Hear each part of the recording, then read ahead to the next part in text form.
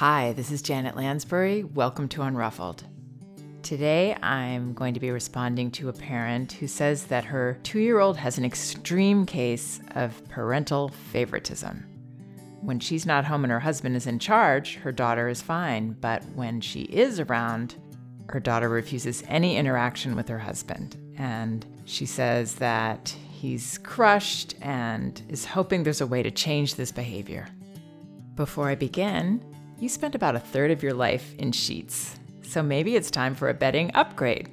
At brooklinen.com, I've found the most incredibly soft, luxurious sheets I've ever slept on, and they're at a totally reasonable price. Most luxury bedding is marked up by as much as 300%, but Brooklinen deals directly with manufacturers and directly with customers. There's no middlemen, just a great product and service without the ridiculous markup. Brooklinen sheets were named winner of Best Online Bedding by Good Housekeeping, and they have over 35,000 five-star reviews. That's more than any other online bedding company. Right now, brooklinen.com has an exclusive offer for my listeners. Go to brooklinen.com and use the promo code RESPECTFUL, and you'll get 10% off their already low price, plus free shipping on anything you order. Brooklinen is so confident you'll love their products. There's a risk-free lifetime warranty on all their sheets, comforters, and towels. That's pretty amazing. Go to their site and you can learn everything you didn't know about thread count, texture, durability, and how Brooklinen can deliver luxurious sheets for such a great price. Did I mention they're the most comfortable sheets I've ever owned? So comfortable, in fact, that I ordered another set. I really did.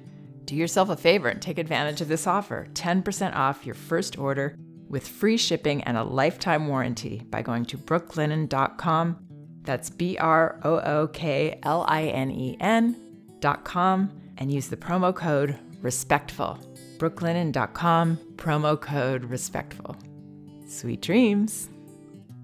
Here's the note I received. Hi, Janet. Thank you for your brave and compassionate insight into toddlerhood. It's been a complete game changer for our family. My husband and I grew up in authoritarian-style households and began parenting that way until we saw our son suffering from the collateral damage of that. Since discovering your work, we've dramatically changed our parenting approach, and with incredible success. So thank you. On to my question. Our daughter just turned 2. She's a curious, studious, funny, smart, fiery-tempered little girl who for almost her entire life has had an extreme case of parent favoritism. She refuses to allow my husband to help, comfort, even exist around her if I'm nearby. My husband reduced his work hours about 7 months ago to increase time at home with her and our son, 3.5, in hopes that more quality FaceTime would help. He's intentional about not being on his phone or computer around our kids, suggests activities that she loves to do, is ready to pick her up and snuggle her when she gets hurt, uses the compassionate, accepting approaches you suggest to help her work through emotional outbursts, all to no avail. She screams, "No," or "I want mama," or just screams when he tries to do anything with her. If I'm not home, everything is perfectly fine and they get along great. But if I am nearby, she's a completely different person. I say a ton of positive, affirming things about him, ask her to speak respectfully to him, am proactive about suggesting daddy help with that or daddy give her hugs, etc. Her pediatrician said she would work out of it after a couple of months. That was a year ago. We're completely befuddled, and as you can imagine, my husband is just crushed. Can you offer any ideas as to what the underlying issue is and how we can change this? Thank you. Okay, so the big clue here for me is when this mom says, if I'm not home, everything is perfectly fine and they get along great. But if I'm nearby, she's a completely different person. So what that indicates is her relationship with her father is fine. She is comfortable with him. But when her mother is there, she's got some feelings to share around this. So I would see this as more about her mother than her father. Not that her mother's doing anything wrong, but she's maybe not quite accepting these feelings all the way. She's pushing back on them a little bit.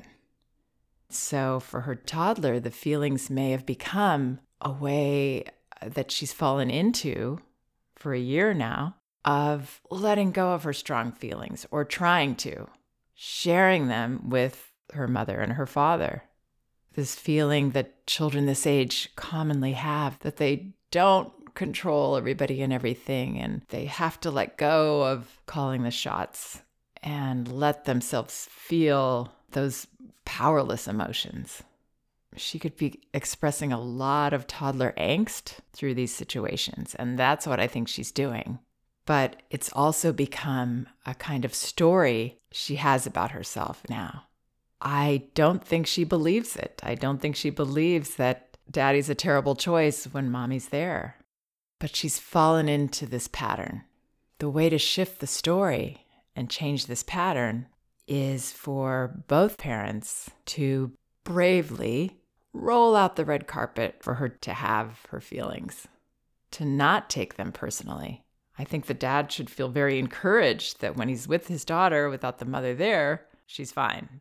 That says it all. That says that it's not about him. Hopefully, if he understands that, it will help him not to feel crushed, because in these situations, children need us not to feel concerned or personally slighted by their emotions. These are just feelings that she's passing through. They're not facts about her life, that she doesn't like daddy and she only likes mommy. And to encourage these feelings, I would look at, as parents, where they are coming across as uncomfortable in the situation to their daughter. It seems that that's coming across from the information I've gotten here. And again, this is never enough. I would always love to get more. But it sounds like both the parents are very lovingly pushing back on the feelings, trying a little too hard to overcome these feelings rather than letting them be. For instance, when this mother says, I say a ton of positive, affirming things about him to her, I'm wondering if that's coming across as she's trying to sell him to her. Children always see right through that. They see, oh, this person's not comfortable with me having a feeling about not wanting to be with dad when mom's there. She doesn't want me to feel that, so she's trying to push how wonderful daddy is on me. It always has the opposite effect of what we want when we try to do those things. Coaxing, selling, cajoling, trying to turn those, quote, negative feelings around never works. And this mother says she asks her to speak respectfully to him. So she's demonstrating that it bothers her that she's saying, no, I don't want daddy, I want you. And she says she's proactive about suggesting daddy will help with that or daddy will give her hugs. Yeah, it's a little too pushy. This mother obviously doesn't mean it that way at all. She's trying to do the right thing, clearly. The way children perceive this, though, is they see right through to the feelings that parent has, which are, in this case, I'm not comfortable. I want you to stop feeling like this, and I want you to love your dad and want to be with him in this moment.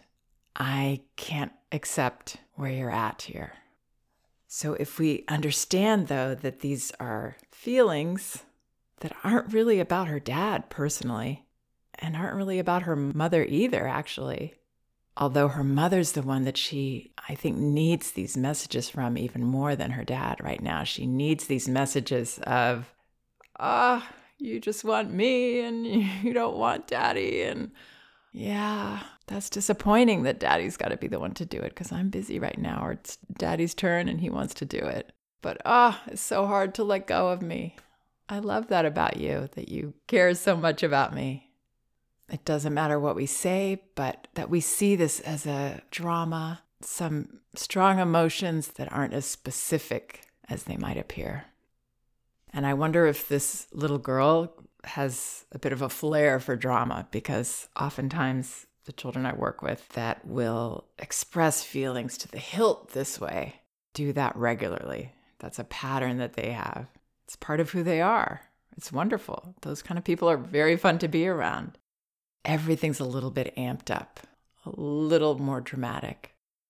So as far as practical advice, the most important thing is the way we perceive, and understanding what's really going on here is the key. That's the part I would work on.